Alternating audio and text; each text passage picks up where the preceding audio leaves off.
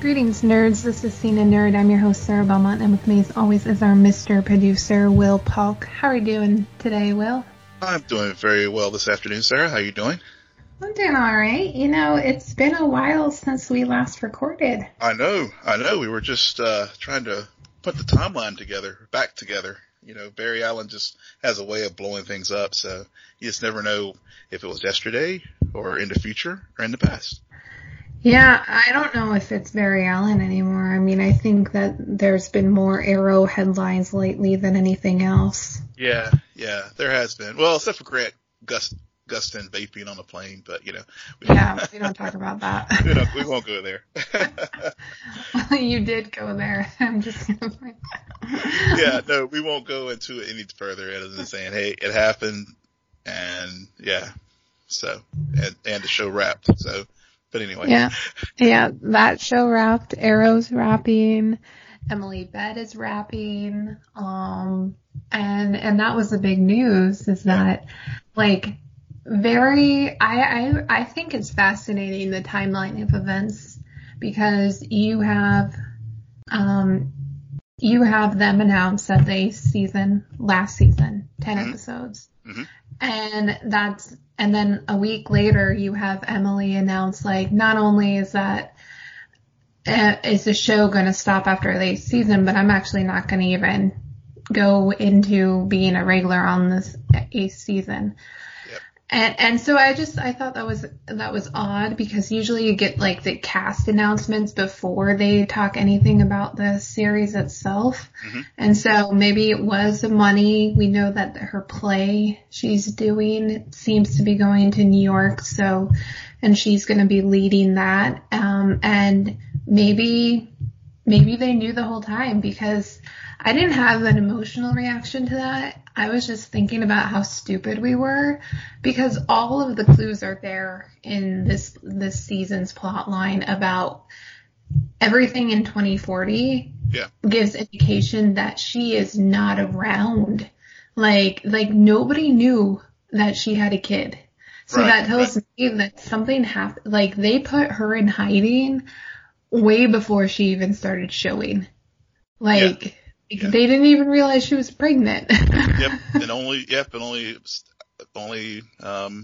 Oliver and Diggle were in the wazzer about it. But which of course.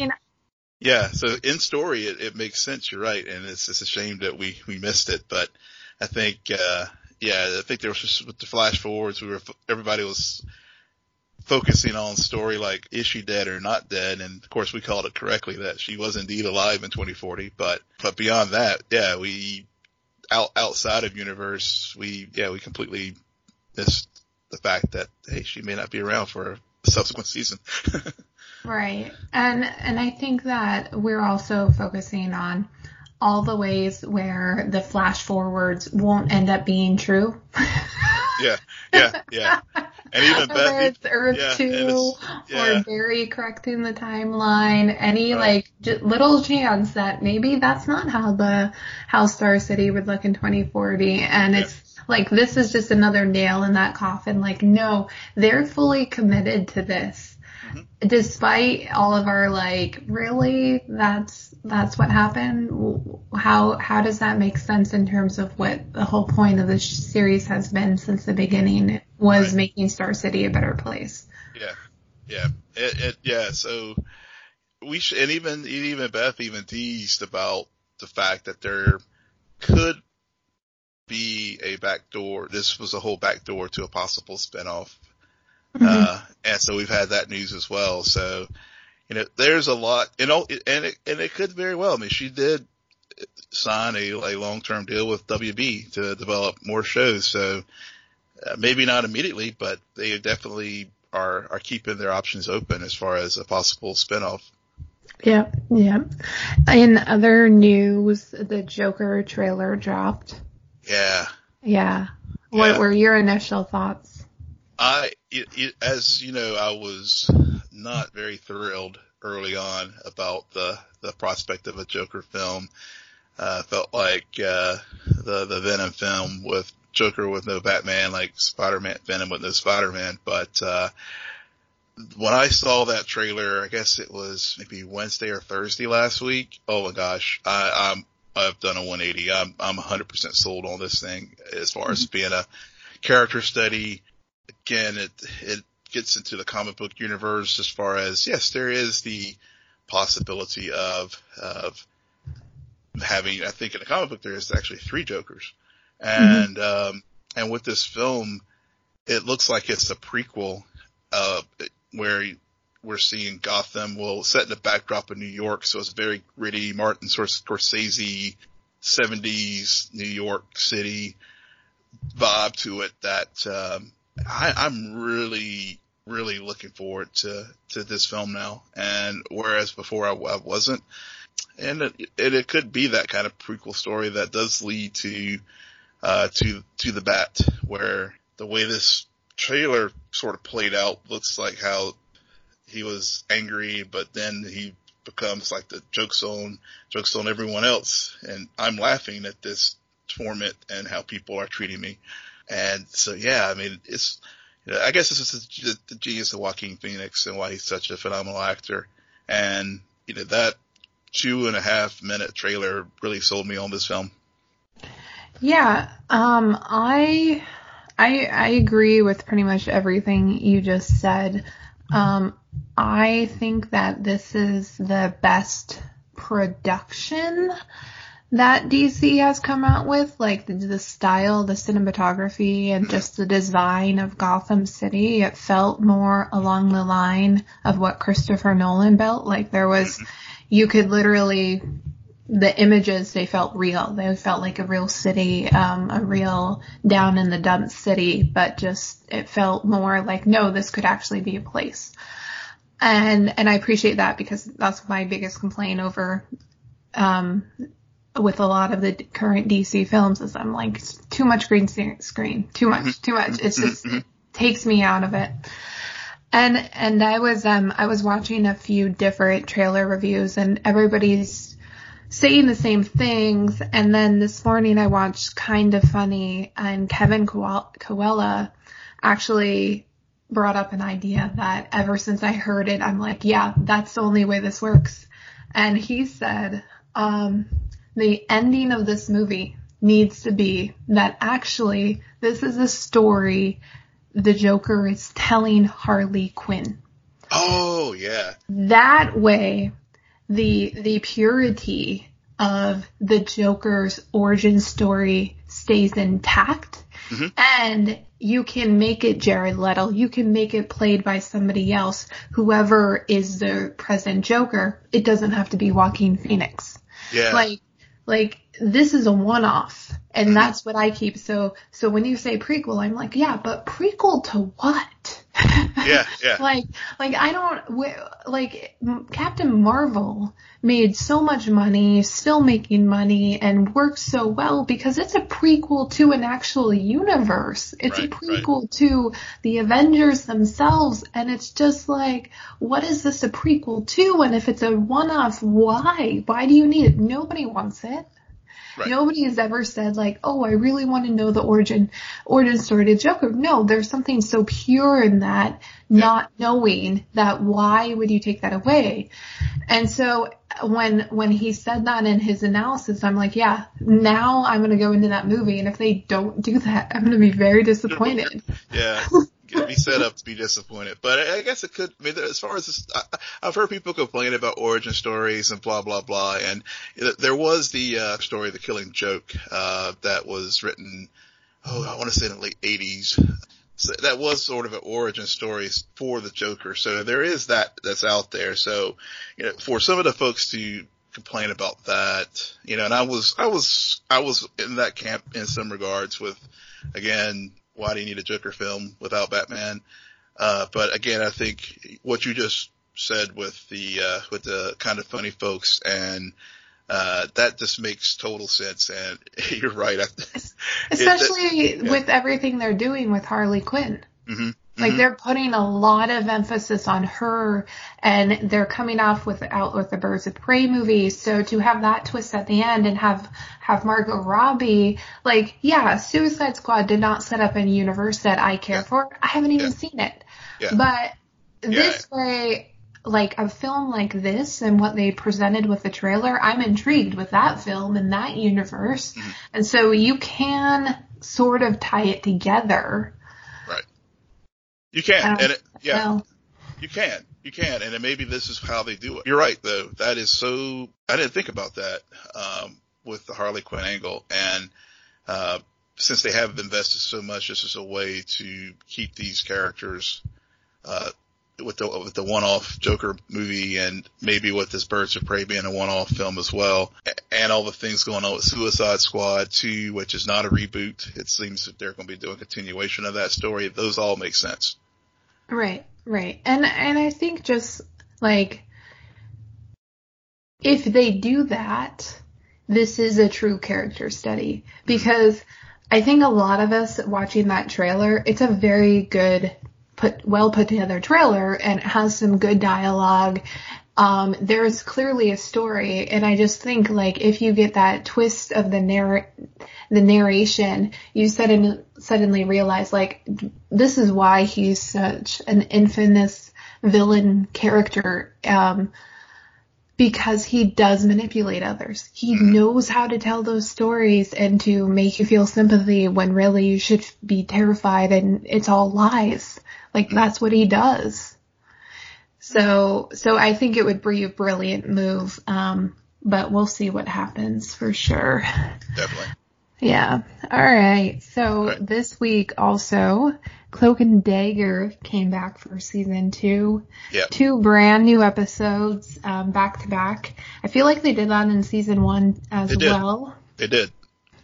And you kind of got that, like with the first episode, it was a lot of, this is how long it's been, this is where these characters are. They're the worst vigilantes. They just really are. Yeah. I have no idea what they're doing. Nope. That was made abundantly clear. Yeah. Which one do you want to start with? What do you mean? As far as who's the worst vigilante, Ty or Tandy? Yeah, we can start with Tyrone. Okay. Yeah, Ty, he, well, I guess just the series does jump forward a little bit in time, just, set up to remind folks at the end of season 1, they saved the world. And, but also, Ty was framed for, the corrupt cop's murder. So they think he's a cop killer. And so we're left with Tyrone now living in the church, and Tandy has reestablished her connection with her mother, and living with her mom. And so Ty now is the one man crusader who is going to take on the drug world in New Orleans. And in the process of doing so, just messes up Detective O'Reilly's and the New Orleans Police Department's efforts to try to end a potential gang war. And in fact, by his actions, he ends up exacerbating the situation. So, yeah. So, and also stumbling upon a human trafficking, ring as well. Yeah. And it's, I forgot how well written this show was. And then I started watching the first episode, and then the second episode just capitalized on it. Yeah. And because you have 2 central characters, and so you get to see both perspectives, and I like how, even though they save the world and they're suddenly team, you get the feeling like they don't realize how connected or how much they truly need each other. They think they do. They have movie nights and everything. Tandy's one of the few people who actually knows where he is. She did not know he was going out there. He didn't realize that she was also doing her own thing. Yep. And then I like how both of those paths intersect and overlap and cross to where, like, no, guys, remember, you are fighting for the same thing. You may not realize it, but you are. You're still on the same path. And something that I just could not help thinking about during these episodes was, why does Tandy have so much power? Like, I feel like her power keeps evolving, and I'm like, why can only Tyrone do like one magic trick? Maybe two, because we don't know where that cop went last season, but still it feels very imbalanced. It is and unfair. It is imbalanced, and I think because even throughout season 1, you're right, she definitely moved along at a faster pace with controlling and understanding how to use her power. Sometimes by happenstance, like I know there was a situation where she tried to commit suicide in season 1, and then that emotionally being in peril caused her to figure out a way to save herself. There was, and this season we saw that again, like when in episode 2, when the truck was coming, she figured out how to basically create like a light crystal. and of course, even in season 1, and we saw it here in season 2, she's able to throw her light daggers and stuff. So I think she might just be, even though she has a lot of trauma in her life with her father, issues with Roxxon, and then of course she thought he was a very heroic figure, but she ends up turning out that her father actually was a domestic abuser. It seems that Sandy is very open to exploring her powers and testing the limits, and even though Tyrone is probably the more book smart between the two of them, she's very street smart and because of that street smarts and that savviness is willing and able to be more free to explore her powers and explore the experiences, and so hers, so her almost emotional intelligence and everything is actually higher than his, and I think and since their powers are so tied to their emotions, and in some ways she has a better handle on hers than he does, it opens her up to being able to do these things better than he can at this point. Right. I don't know if she can do it better because she keeps or maybe draining power. Yeah, or maybe not better, but maybe she's just, as you're saying, the imbalance. Maybe she's just further along in doing certain things than he can. Maybe. Since you brought up book smarts, though, I do have to point out or ask the question: what is Tyrone doing studying thermal dynamics? I mean, the kid is on the run from the police. Is he really going to apply to college? Yes, he is. I don't understand. Well, no, I think it's so Ty in this church, he's trying to hold on to as many quote unquote normal things, at least in his world, that he can. And Ty, prior to all this going down, he was on that track of being, he was the quote unquote good kid. He was doing the right things, and he was excelled in the classroom. He excelled on the basketball court. So he had all these things going for him. And then now, because of what happened with the detective and being on the run, all that has fallen apart for him. So the only thing for him studying and continuing to hit those books not only continues his trying to have some normalcy, but also I think this show is they're not afraid of taking on issues and being very grounded in some things. And so Ty, being an African American male, and obviously his parents in that home really instilled the value of education and everything on him, it just continues that part of his background and his history as well, that, I'm going to one day become free of this allegation, and I've got to stay sharp and be ready for whatever my life brings me after all this. So I think it was just very consistent with his character while he was sitting there studying thermodynamics, which I'm like, man, high school kid taking thermo, wow. But it's just consistent with what we know of him. Right. No, I like that idea that in light of everything, he's trying to retain a sense of normalcy, considering how his life got turned literally upside down. And after thinking about it through that lens, it makes me think maybe by the end of the season or by the end of season 3, there's going to be a decision between continuing that path or fully embracing the vigilante lifestyle, because it's interesting how he's trying to retain that normalcy, yet he's still going out there every night. He's still following the drug lords, because he had that very impassioned moment with Tandy where he's like, I can't do nothing. Like, I know this is going on, and I want to do what I can to help. It's a very Spider-Man moment. Mm-hmm. It is. With the responsibility of having that power. So I think that he's going to have to make a decision, because I mean, you can only do so much. Like, and what really is a priority going to be for him moving forward, because he's probably going to wind up in more trouble down the line if he continues on what he's doing now. I mean, vigilantes aren't heroes. Right. They're not going to get deputized. No, they're not. Not in this universe. The shade. Yeah.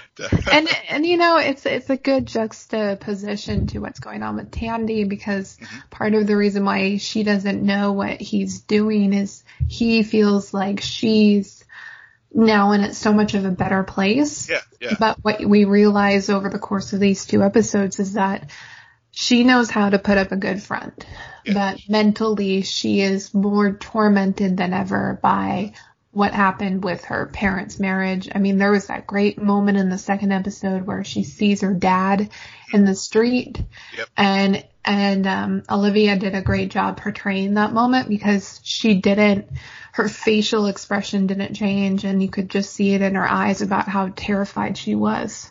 Yeah, she was definitely terrified in that moment when she saw him coming down the street. And that, I mean, those scenes with her torment and her pain, and when she's in the support group with the other survivors, really comes out very, very well. And also her, I don't want to say brokenness, but her sense of wanting to empower others, really, and not taking them from where they are at their place in their journey, because she's almost like, okay, yes, I'm a survivor and my mother's a survivor, and you know, and we got through this, and it's almost like a paternal kind of instinct that she has, kind of like she has sometimes with Ty, where she just takes it upon herself to like want to fix it. And unfortunately with the one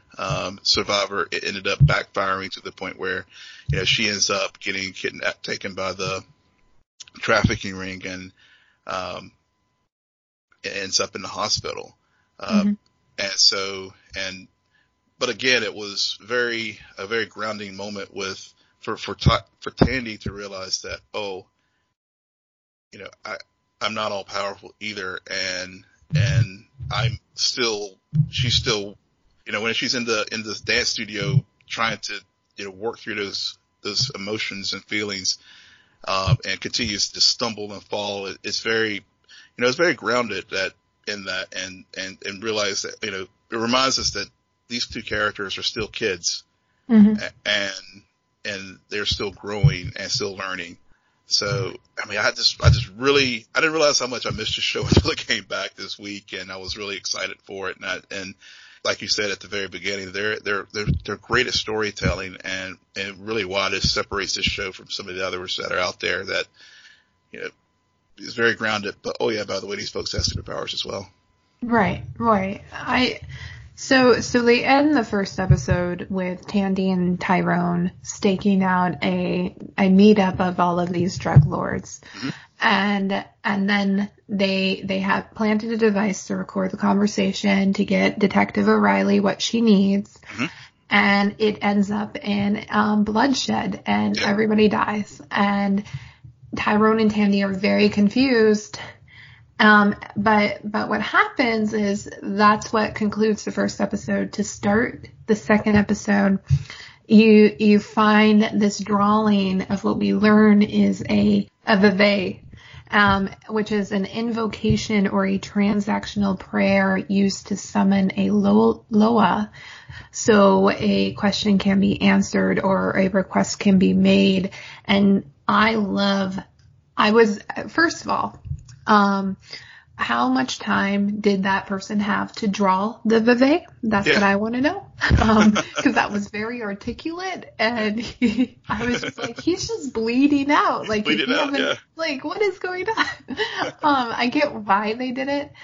But see, this is another thing I forgot about, is the voodoo and the spirituality of this show and who Tandy and Tyrone are. I mean, we're not talking about characters who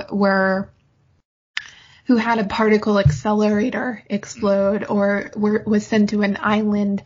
These two characters are purposely planted in New Orleans, and there's a mythology there that they continue to intertwine with where they come from and where their powers come from. Mm-hmm. So to have that continued is great. I want to know where it takes us. I know it's going to have something to do with mayhem for sure. Mm-hmm. But I really liked, again, just that moment of Tyrone talking with Evita's aunt about it and her explaining where it comes from, and then him also being assigned his own vevey. I forget which one, but it had something to do with being at a crossroads, if I recall correctly. Yeah, I think that's right. Yeah. Yeah. So do you originally I thought Mayhem was Mama Brigitte, but do you think by the end we're going to see Mama Brigitte, or is that just going to be more of a myth that is brought up? I think that, given that this show dabbles in the supernatural, I think it's probably going to, but at the same time still tries to have some grounding. I think it's probably going to be a myth. Okay, fair. Yeah, but it will, but just like they'll use it like they did in season 1 to build up the construct of the divine pairing. Mm-hmm. I think it'll be the same for Mayhem. Okay. Speaking of Mayhem, what were your thoughts about Detective O'Reilly and Mayhem, who we learn by the end of the second episode are technically two different people, but still have the same face? So I like that. I guess, because we haven't really talked about Bridget much at all so far. And so just again to reset for folks who are maybe it's their first time watching the show, at the end of last season, Tyrone and Tandy save New Orleans and the world from Roxxon. They learned that there was this energy that was under the city. And so where we left O'Reilly, she got, I think she was dumped into the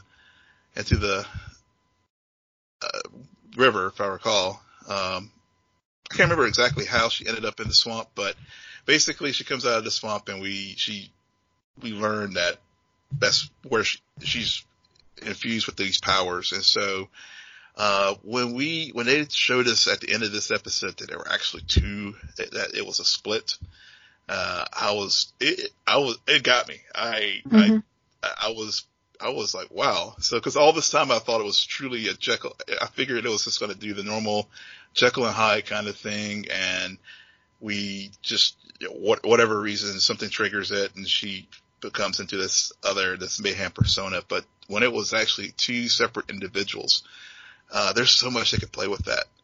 Right. And because when we find, I'll say Bridget 1, we find a person who is definitely traumatized, has a lot of PTSD. She's trying to work her way back from all the things that happened, from her boyfriend getting murdered to the, just things that happen at the end of the first season. And then we get this character of Mayhem that is unveiled with, in that scene in the park with, well, I guess there was that moment where she was looking in the reflective pool. Yep, it was the bar. Yeah. Bridget went out drinking, gets wasted, and then she stumbles out of the bar, and then you think that she's having a vision of this other person who looks like her, sounds like her, but isn't. But no, it's actually Mayhem, and Mayhem ties her up and then goes out and tries to play detective. Yep. Yes, with very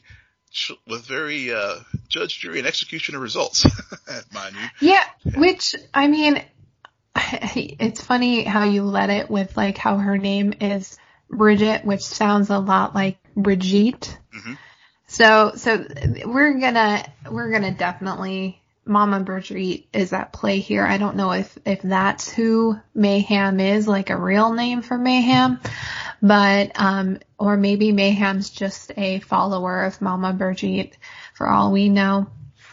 And also, as you were talking about what's going on with Detective O'Reilly, it made me think about how this is a much better way to portray the duality. Mm-hmm. And that's what this show often does. It's the duality of these characters, Tyrone and Tandy being opposite sides of that same coin.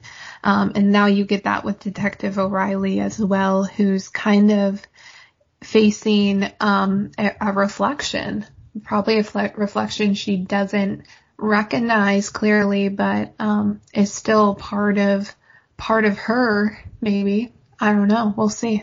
Yeah. Yeah. So we're gonna talk about Doom Patrol, but I want to say, like, the second episode, it does a narrative change that, again, I forget how well this show is written, but having that, retaining the multiple perceptions of the same day, mm-hmm. and just having that replay again and again and again. I think Doom Patrol did it better, though. And because Doom Patrol recently had an episode that's constructed very similar to that, but I think in the end, Doom Patrol pulled it off better. And not to say that what Cloak and Dagger did was awful. No. It just, if I'm comparing both of them, there's a clear winner, in my opinion, based on how they ended it. Yeah. And to be fair, I mean, this is only the second episode of season 2 for Cloak and Dagger, but I would agree with you that so far Doom Patrol definitely has pulled this narrative through the multiple perspectives much better. I would agree with you there. Yeah. The therapy episode is genius. I loved it. I thought it was so clever. It was so good. It was so engaging, and it does get this show back on track. Mm-hmm. It's kind of had a rocky middle of the season for me, where I just started to lose interest, but I love how they start with Rita, and she's literally stuck in a furnace. Yeah. Literally. Yeah. But she's worried about rats. She's worried about rats. Don't forget that. Hold on to the rat. Remember the rat. And then you have Larry just being Larry. You have Jane, who's also working through some daddy issues mm-hmm. with the chief. And then I forgot about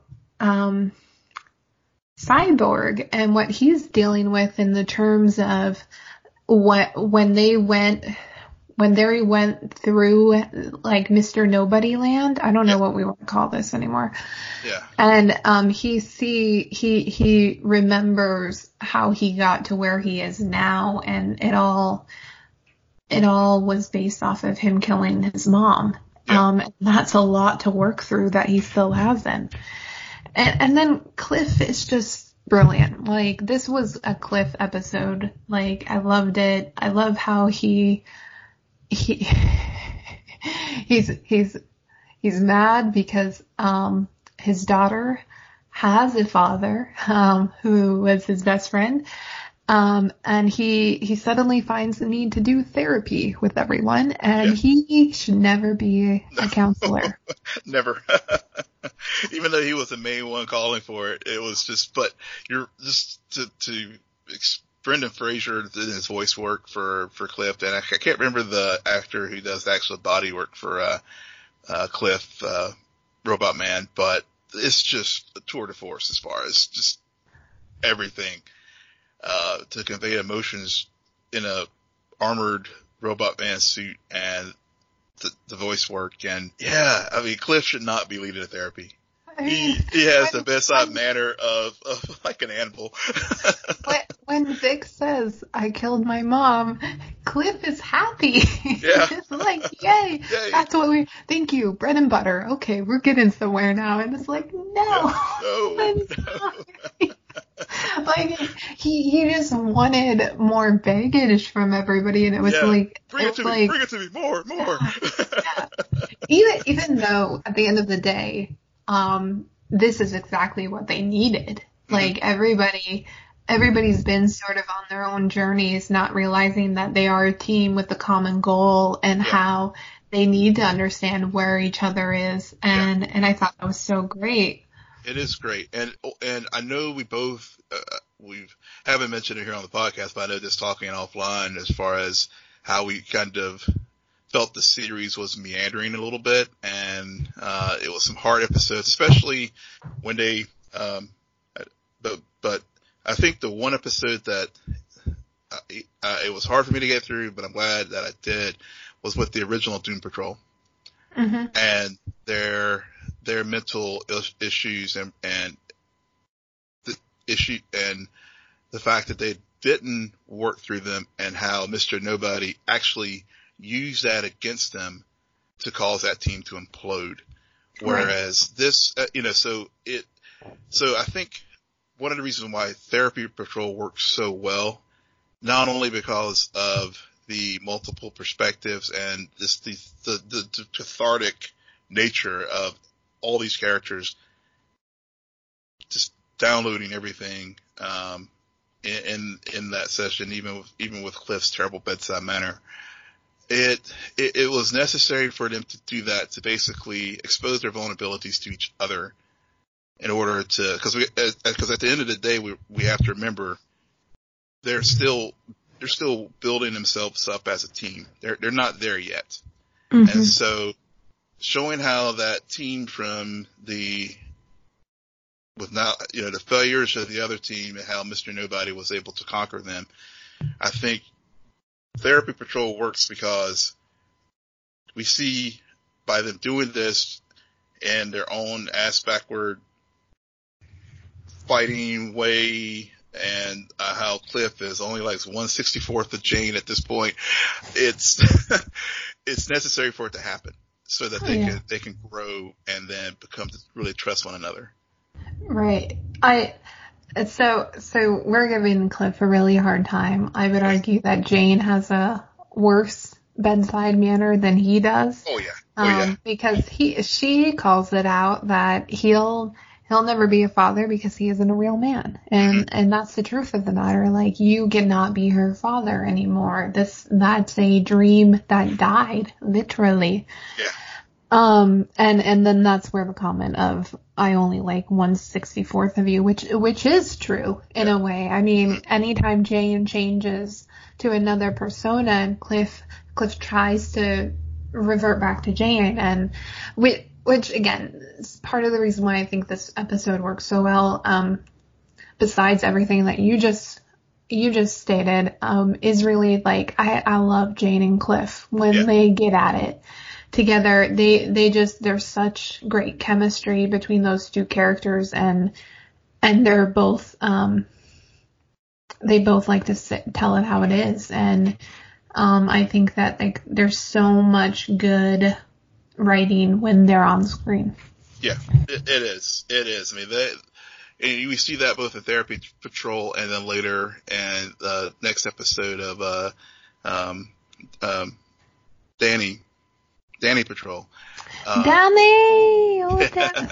Yeah, but yeah, that relation, that father-daughter dynamic, the pairing that those two have, and you talk about people knowing each other's vulnerabilities, and Jane to just drop that and just basically rip out Cliff's heart by saying that. Yeah, you're right. She definitely has the worst bedside manner as far as the therapy session. And I want to go back to Vic a little bit too, because I know we haven't talked about him much. I was, one of the things I liked his journey. I enjoyed his journey the most on Therapy Patrol, because in that he comes to the team, the Justice League member who is hero, and we, even in Danny Patrol, Larry calls him out on it. You're Mr. Hero. And so to see his backstory as far as the feelings of responsibility for the loss of his mother, but also fast forward to, again, a good way of trying to ground this show in reality of him being a young adult and trying to do things like date, and it was very funny, with the I laughed. I had some laugh out loud moments with the Tinder yes app and trying to date, and swiping through, and when folks found out he was cyborg, he had all the hangers on, and the things that heroes will quote unquote have to deal with, that they were trying to have a romantic life, and then but when he did find someone, and then he was spying on her on the bus, and it reminded you of. It really gave a good, for me at least, understanding as far as how Vic, what a difficult life Vic has, because he is this man machine, and at the one hand he's trying to have a normal life, but on the other hand he's literally having the ability to cyber stalk someone in a very creepy kind of way that it's just. And then it's also, you have his father in the background who is also monitoring everything that he does, and he has no privacy or no sense of, alone moments or whatever, because of the way he's constructed. So Vic has a lot of issues himself that it seems that we're just scratching the surface on. Well, especially what also Jane does during the therapy session is reveals her portrait that shows him killing all of the Doom Patrol members, and in a very similar way of what happened to his mom. So I like how they took the character who is the quote unquote normal hero. Yeah. And he may be the one to kill them all. He's destined to do something that he doesn't want to, and so I like how they put that burden on him. And they did that probably so he could work through what happened with his mom and how he got his powers to begin with. Yeah. Yeah. And then really who stole the show was the rat at the end. And whiskers. Because this is what this show does. You something is wrong with Cliff. But you don't realize is that at the very beginning of the episode, Mr. Nobody, he has one of those narrator moments, and he convinces this rat hey, they just killed your mom. Go and fuck them. Yep.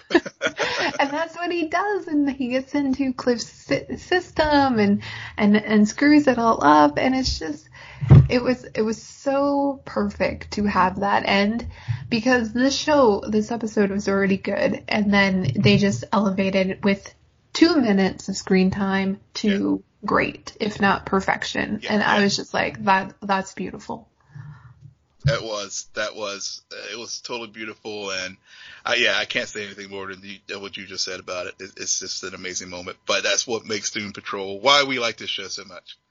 Yeah, and I like how Cliff and Jane get into that heated debate, and he says the infamous 1/64th of Jane, which leads into the next episode with Danny, because while Larry and Vic are figuring out Danny and trying to control that situation, Cliff and Rita are off to protect Jane from another one of her identities by the name of Karen, who is the girl from every romantic comedy that is creepy as fuck. Yep. Which makes sense. Like, there's something to be said about how these writers are utilizing all 64 personalities of Jane in a way that is telling one complete story. Yeah. Like, that's, talk about a hard thing to pull off. But it made complete sense why, with what occurred, why this personality resurfaced. Yeah, it does. It does. And God, the Karen, any of those like creepy rom-coms that you just referenced, watched it, we've all seen them, and Diane Guerrero plays that Karen character to a fault. That type of character. And I think, Rita was in a very interesting place trying to pull Jane out because Jane, the volatile character, I guess, being that it is, and Rita still, working through her own issues as far as trying to find herself and her purpose, trying to help Jane with this insidious, this Karen who is probably one of the more dangerous types of, the person, 64 personalities that Jane has. It was, I'm glad they paired them off initially, and showing how this was just wrong. And, it was one of the things that stood out to me with what Rita, told Karen was, will this person, I can't remember the guy's, the hapless love interest, will he really truly love her without the, psycho powers that Karen was using to control him? I mean, take that away, will he really love you? And that was, for Rita to say that, because especially given where Rita's coming from and trying to find her own belonging and her own sense of self, and telling that to Karen was very important to me, in to show how insidious this character actually, this personality is, as far as, and dangerous how Karen is. Rita is she's a character who I'm slowly figuring out. She doesn't always get her due. Mm-hmm. Like, I'm not a big fan of the character of Rita, but what I'm noticing is she's very much lives up to her name, mm-hmm. and she's very elastical, because mm-hmm. you pair her up with a character and suddenly you're like, that is an interesting dynamic. Like, early on in the season, her and Larry got paired up a lot. Yep. Those two are great because they're very much kindred spirits. Mm-hmm. They come from another decade. They come from another time. They both have self-hatred, and being what they are now, it's even more in the forefront, all of those nasty, undeserving of trying to have a normal life. Yeah. Excuse me. And now with the fact that Rita gets paired up with Jane, I'm like, why isn't there more of you two together? Because, I mean, Cliff and Jane have the father-daughter dynamic, but Rita and Jane are like, sometimes they're sisters, mm-hmm. like Rita's older sister, and sometimes it's the mother-daughter, and you're just like, these two also have really good, they bring out something in each other that is so refreshing. Yeah. Yeah. And it goes back to what we were talking about with Therapy Patrol, in that by having all these pairings, one with each character having episode with one another, it builds that sense of team. And even though they are very dysfunctional and very abnormal in their behavior sometimes, at the end of the day, I could see where they're building and how they're building this, because they're going to need to be, again, as I said before, they're going to have to trust one another so that Mr. Nobody can't turn all those things that they're like fighting through and struggling through right now against them. Yeah, exactly. And I like how Danny, we spent a lot of time with Vic and Larry, who I don't think we've had that pairing before, and they also they didn't spend as much time. This was more of a Larry centric because we finally figure out what's with that badge he always is looking at, and it's from his past, and we realize it's from the the Bureau of Normalcy. Yeah. Which I like how the Bureau is after some street, and yet they haven't stumbled upon this house where all of these weird, wacky people are living. No, talk about unnormal. Yeah, exactly. And it was there was a lot of political parallels brought up in what the Bureau of Normalcy represented, as well as what Danny and his street, his town, whatever you want to call it, represents, especially when you have the opening of the soldier who gets lost, and then you realize, like, walking through those streets, he found a home because he can be a she, and she can live that life how she wants to, and some great moments with Larry. I love how they make you think he's embracing who he's always wanted to be, and have this moment of we can do this together. I'm part of this, and yet he ended up not taking the mic. He doesn't want it. He doesn't want it, yeah. And I love that scene. It was just again, it was that feel, where's the show can get dark, but also has that lightness and moment. And that was just a very empowering moment that, anyone watching that, if you're feeling down about yourself or your identity or whatever, basically Danny, the street was a place where Morris, the agent, was able to find himself, and it seemed that, like you said, Larry was getting there too, but at that moment he still wasn't really able to do so until we had the final act on Danny the Street, where Danny was, where Morris comes out and he was like, I got to go back, and then of course the Bureau of Normalcy finds them. And they have that showdown in the middle of the street, and Larry did finally take the mic. Mm-hmm. Yep. It's another great episode of this show. These two back to back. I'm so glad I waited because I actually watched them same day, almost back to back, and they lead into each other so much that I'm so glad I didn't spend a week being like, oh, I wonder what happens next. And that's what I'm learning about these shows. Sometimes they work better if you do watch two back to back, because Doom Patrol has been doing this in particular, where they do story arcs rather than one-offs. Titans. Okay, I'm gonna go there now.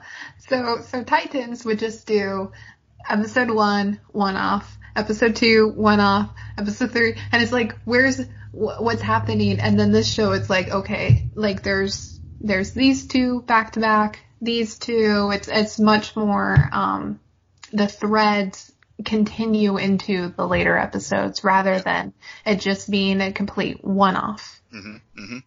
Yep, exactly.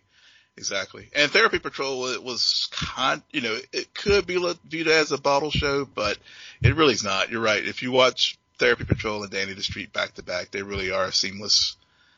They are a continuation of one another. Right. Absolutely. Like, yes, because it's all located in with the mansion. It's very much a bottled episode, but at the same time, you don't get the character moments you get in Danny Patrol without that build up. Mm-hmm. Especially with what happens with Jane. Yeah. Like that just comes out of nowhere then. So what was the point? Yep. All right. Well, I think that is it for us today. Will, why don't you tell our listeners where they can find you? Yes, you can find me at Will M. Polk, WILLMPOLK. And you can find me at SJ Belmont, SJBELMONT. Please follow our crew on Twitter at Scene and Nerd. Friend us on Facebook, follow us on Instagram, but most importantly, rate, subscribe, and comment on iTunes, SoundCloud, YouTube, and Spotify. Good night, Geek Out. You're welcome.